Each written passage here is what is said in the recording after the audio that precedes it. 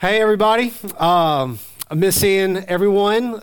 There's just a certain energy that comes when we gather here together, when we have the classes beforehand. Everybody's kind of starting to pile in, kids running around, and it's just a different dynamic. I'm looking out at empty chairs and miss you all. Miss seeing you all here, and I trust you all are doing well, staying healthy, staying home, and I very much am looking forward to the time we can all be back together again here. So I want to start off sharing a story about a guy named Dan Harris. He was a ABC correspondent. He would sometimes appear on Good Morning America. And there was one morning that he was speaking on Good Morning America that would really change his life in a lot of ways. What happened to him that morning was he was doing a segment for Good Morning America, and in the middle of the segment, he had a panic attack.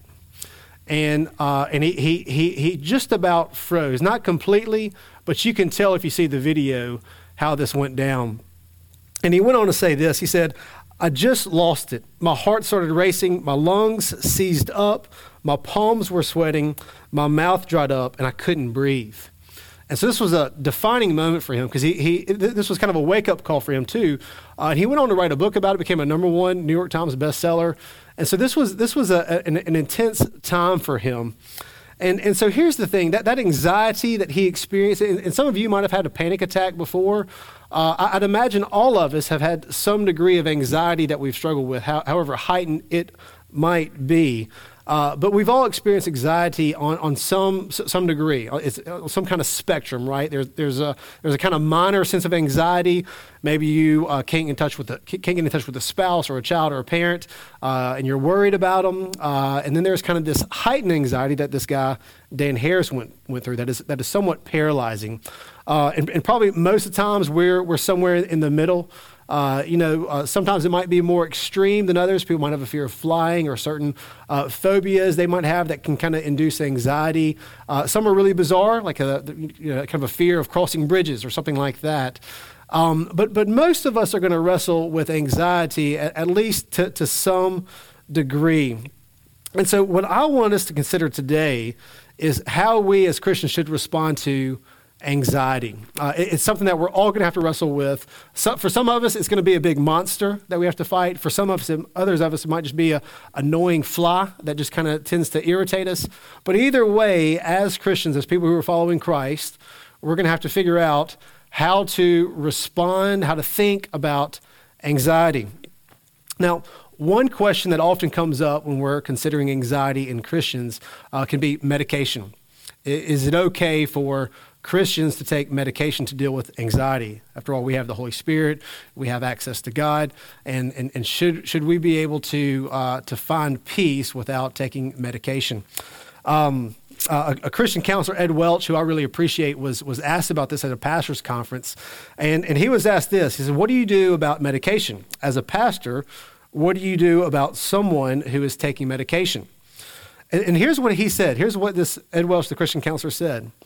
In response to, is it okay, or what do you need to do to a Christian who's taking medication for anxiety? He said this. His response, "I don't do anything other than help them walk through it." He went on to say that if a Christian is taking medication for anxiety, what they're saying is like, look, something is hurting, and I want to be better. And so there's a sense where it's not something to address. And that's not even what I want to address today. So if we can just even put that to the side, what I want to do today is just to consider a biblical perspective of how we should approach anxiety. And while medicine can be helpful towards that end, it's not necessarily the full end. It's not the full fix, and there's no promise that medicine can deliver us the peace of God. And as Christians, that's what we should be aiming for, is the peace of God. And so what I want to do is I want to consider today, how do we access the peace of God? And in doing that, we need to consider its enemy, which is anxiety. And so how should we think about anxiety especially in light of this global pandemic, which is affecting us in all different ways, whether your health is threatened, your work, or whatever it is that's being threatened now, or it might be something that's kind of outside the grid of the pandemic. But it might be something in the future that you'll be threatened with or anxious about. But how should we think and address and respond to anxiety? And so today, as we consider anxiety, I want us to do so in light of Philippians chapter 4, verses 4 through 7. So Philippians chapter 4, verse 4 through 7. I'll read it. It says, "Rejoice in the Lord always. Again, I will say rejoice. Let your reasonableness be known to everyone. The Lord is at hand." And here it is. "Do not be anxious about anything, but in everything by prayer and supplication with thanksgiving, let your requests be made known to God. And the peace of God, which surpasses all understanding, will guard your hearts and your minds in Christ Jesus." So 2 questions I want to ask today. 1, what is a biblical view of anxiety? And 2, what is a biblical response to anxiety? So first, what is a biblical view of anxiety? In Matthew chapter 6, Jesus talks about anxiety. Actually, Matthew chapter 6, verse 33, we have the famous verse, "To seek first the kingdom of God, and all these things will be added to you." Many of you are familiar with that. Well, that's in a passage where Jesus bookends his message there with 2 commands. And it's the same command, but it's said twice. Do not be anxious at the beginning, and do not be anxious at the end. And then later in Luke chapter 12, he has the same message, do not be anxious.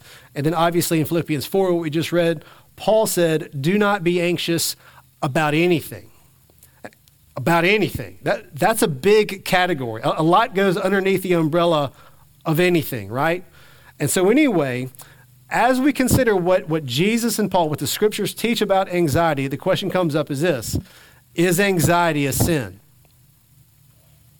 I think from looking at what the scriptures say in Matthew 6, Luke 12, Philippians 4, that I think we should say, yes, it is a sin.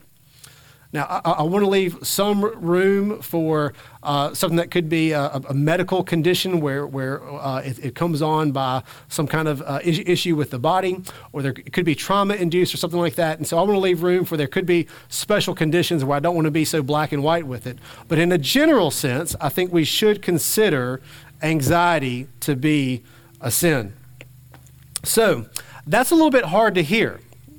And one of the reasons that it's hard to hear is that anxiety isn't something you decide to go out and do. You know, it's not like a young kid going out behind a building to smoke a cigarette, trying to get away with something. You know, nobody's sneaking off to go be anxious somewhere. Like with anxiety, it's an uninvited guest. You don't want it to be there. You don't enjoy anxiety. And so how can something that you don't want to do, how can something that is an uninvited guest, something that haunts you, how could that be a sin? Well, I think there's 2 reasons I can give for the reason for it being a sin. Number 1 is the scriptures clearly teach, do not be anxious. So we just got to deal with that, right? And then the second thing is that it's a failure to believe that God actually cares for you. So the first reason it's a sin is because the scriptures say, do not be anxious. And the second reason, it's a failure to believe that God cares for you. 1 Peter 5:7, cast your anxiety on God because he cares for you. Now, an objection to this might be this idea that, you know, sometimes you might get frustrated, and I get frustrated with maybe some Christians or people who seem to have their head in the sand, and they deny reality, and they tend to say, hey, everything's going to be okay, we're just going to be fine, and bad things aren't going to happen. Like, you're not going to get the coronavirus, you're okay, that's not going to happen to you, you just got to trust God. Well, that would probably be annoying to many of you, and it would be annoying to me, and I think it's just wrong. I think if anybody were to tell you, hey, you won't get sick, or this bad thing won't happen, and you need to trust God instead, I don't think that adds up. I just don't think we can do that. So there's a sense where not being anxious doesn't mean that you deny the reality that bad things in the future might happen. It doesn't mean that. Like, for example, I am going to die one day. I don't know when that day will be. I don't know if it'll be quick or slow or what will happen, but I know it will happen. And at the same time, I should not be anxious about that happening.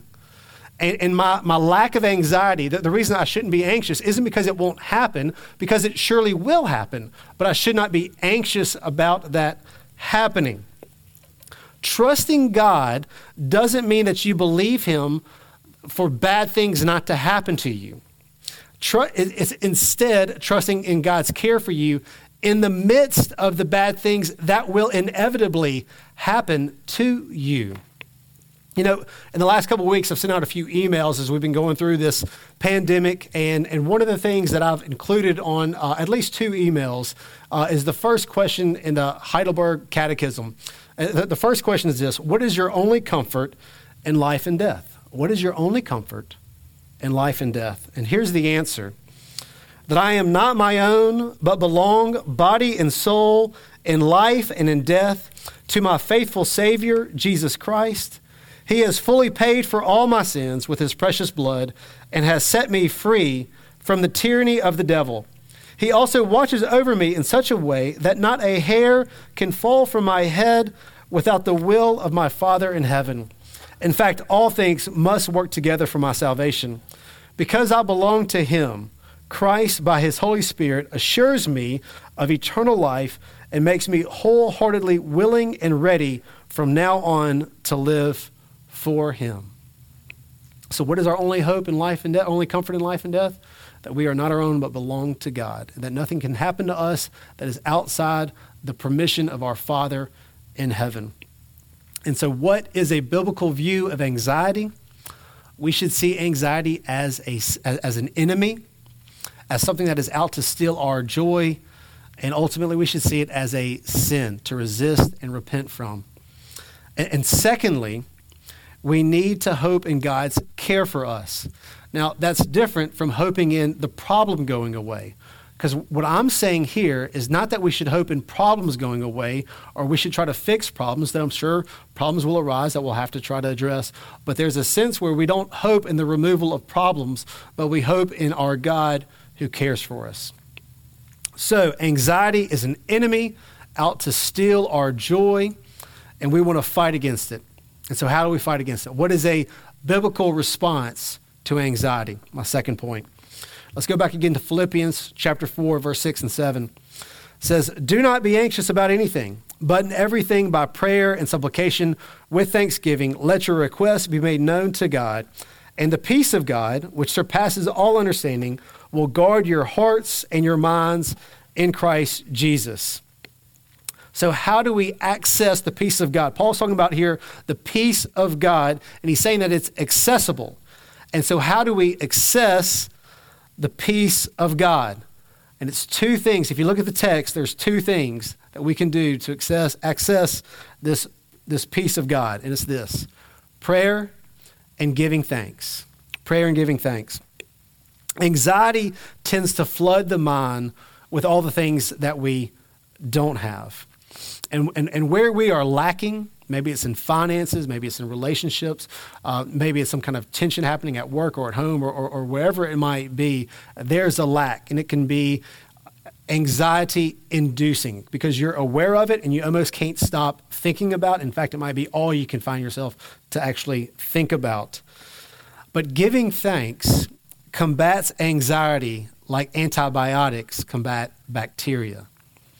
And so it's a replacing the anxious thoughts of what we don't have with thankful thoughts of what God has given us by his grace. Not too long ago, well, it was a few years ago, I guess, Missy and I were driving somewhere together, had the whole family in the van, and it was about a 2-hour road trip. And it was one of those trips, some of you have probably been here before, where it started bad and then got worse. And basically me and Missy were in an argument. And it was one of those that wasn't getting resolved. And as time was going on, I was getting more mad at her, and she was getting more mad at me. And one thing I forgot, when we got on the road, I knew we were a bit low on gas. And so as we're driving into where we're going, we're about 2 miles from where we were going to go. We're going down a hill, and I feel the van do something that I've unfortunately felt it do before, and we're out of gas. And I know it immediately. Like once it goes out, I remember I was supposed to get gas. I didn't get gas. And so it hits me immediately. Missy knows too. So it's just, here we are, we're out of gas. But we were going down a hill. And as we were going down that hill, there happened to be a gas station on our side. And so I coasted down the hill and turned into the first gas pump. Couldn't have made it to the second gas pump. And you know what we did when we got there to that gas pump? We laughed. Because we were so fortunate that we ran out of gas exactly where we did. I mean, if it was a mile before, we would have been in big trouble. Anywhere in this trip, it would have been a really big problem. But we ran out literally in the most perfect place at the most perfect time. And there's just this sense where the little squabble we might have been having was really overshadowed with this big show, this big sign of grace that we were not stranded on the road, but in fact, we were able to get gas and we weren't in the middle of the highway on a hot summer Mississippi afternoon. And so there's that sense where after we left the gas station, it just softened the mood. And we were able to kind of reconcile and get things better. And there's just that sense where we were relieved that there was a really big problem that we didn't have to worry about. And look, there's a sense where the gospel should operate like that on us. And if you think about what happens with the gospel, the idea that our biggest problem isn't this pandemic or isn't our finances or isn't a family dynamic or anything like that. Our biggest problem is our sin before a holy God. And there's no problem that can last longer than that problem if it's not reconciled. And what the gospel is that Jesus lived the life that we could not live. He took our punishment. And so for those who would believe, repent, and turn to him, his perfect record is given to us. Our sinful record is put on him at the cross. We're reconciled to God, and our hope of an eternal future is secure with Christ. And so that is good news, and that overshadows any bad news. And so there's a sense for those of us who get the gospel that there's much that we can always be thankful for no matter the circumstance. And the objection you might have is just like, well, look, right now, maybe even with the pandemic, you're in a tight spot and you're going to lose your job or you're having to do things that you never thought you'd have to do. And maybe the bank account's low. And there's a sense where you might think, well, Kevin, it's not like believing the gospel is going to put money in my bank account to pay these bills or to do this, what I need to do. And I understand that because it's not. Like believing the gospel doesn't put money in your account to be able to pay these bills that you got to pay that you don't know how you're going to pay. What I'm saying about how the gospel influences those problems or that anxiety-inducing problem is that it just puts it into perspective. Is that, yeah, this is a real problem and I don't know how you might get out of that mess, but there's a sense, it puts it in perspective with a bigger problem. And so similar to when I pulled into that gas station, I didn't complain about the gas price, or I didn't complain about the cleanliness of the gas station. I was just glad we got saved. I was glad we weren't stranded on the side of the road somewhere, me wondering how we're going to get gas and get home. And so anyway, if I would have been disappointed in the gas price or whatever, then I just lost perspective about, actually, I'm very fortunate to be in the situation I am at the gas station. And the gospel should color everything like that for us, even though no matter what might be going on, there's a sense that there's no bigger problem we have than our sin in a holy God and what that means for us for eternal consequences. And through the work of Christ, that problem has been solved, and our hope is secure. And so the gospel should color the way we view all things and all of our problems and should put those problems into perspective. Like, for example, let's say beginning today for the rest of the year, for 365 days, 364 of those days were going to be really good. But there was going to be one bad one. And it wasn't going to be devastatingly bad, just a really bad day. Things were not going to go your way on that day. And let's say you knew that day was coming, like, let's say 4 months from now.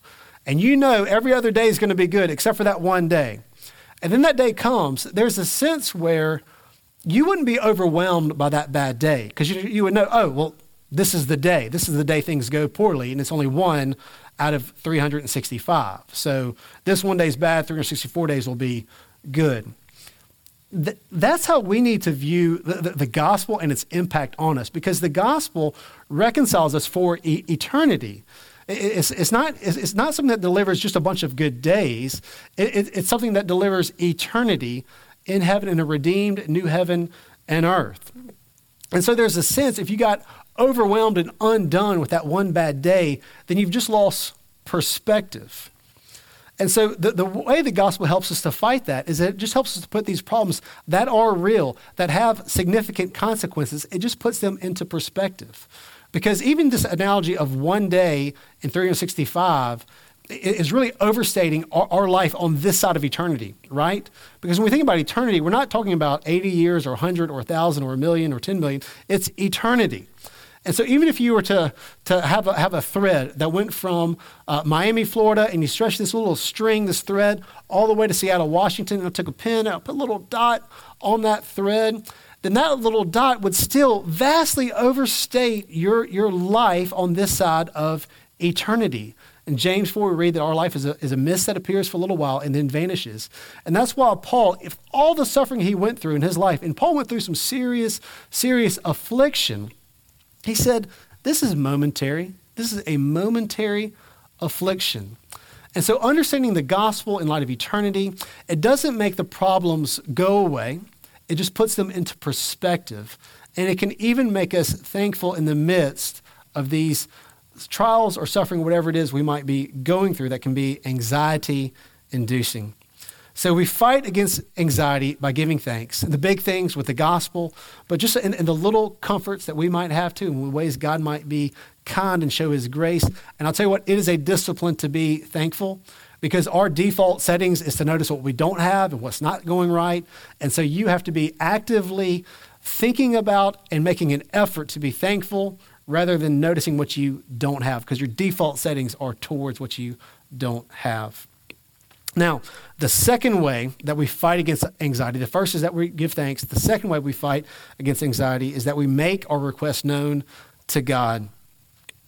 In James 4:2, we read that we have not because we ask not. In Matthew 7, Jesus says, ask and it will be given to you. So here's the thing with prayer.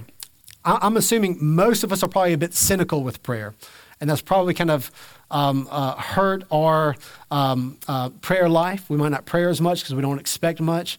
But when you read the New Testament, what we read about prayer, our expectation would be that God stands ready to give what we ask.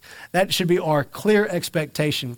And there is a sense where I should be able to come to you or you come to me and say, what have you been praying about? And has God answered that or not answered that with a yes or with a no? And look, even right now, if I were to say, has God answered your prayers in the last week or last month? I would imagine many of you wouldn't be able to say yes or no. You just think, I haven't really prayed for much all that specifically. Well, there's a sense that needs to change. If you struggle with anxiety and you can't tell me what prayers you are waiting on God to answer or what prayers he has not answered, then there's a sense you're not applying the medicine for your soul that will fight against anxiety like God has given us. So our expectation should be that God stands ready to give what we are asking of him.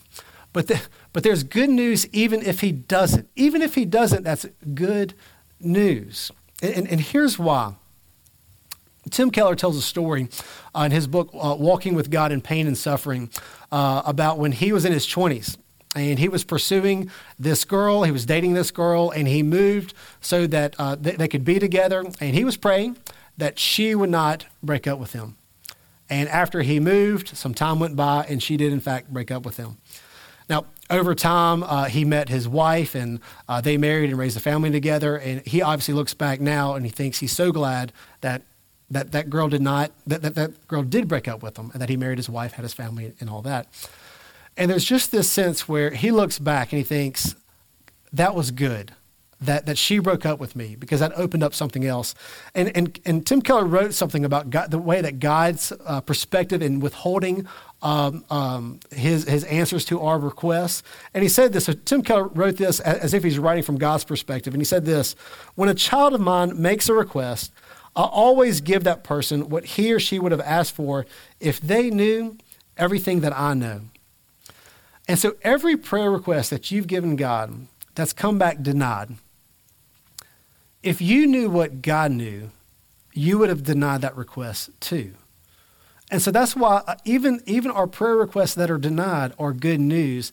And that's why they can give us peace. because we know that God loves us, we know that he cares for us, and that he'll give us what's good, and he'll withhold what is not good. So whether he gives or whether he withholds, he is kind, he is good, and he cares. And that's what we need to know and hope in. So in summary, anxiety, generally speaking, is a sin to resist and to repent from. And the way we fight against anxiety is by giving thanks and by making our requests known to God.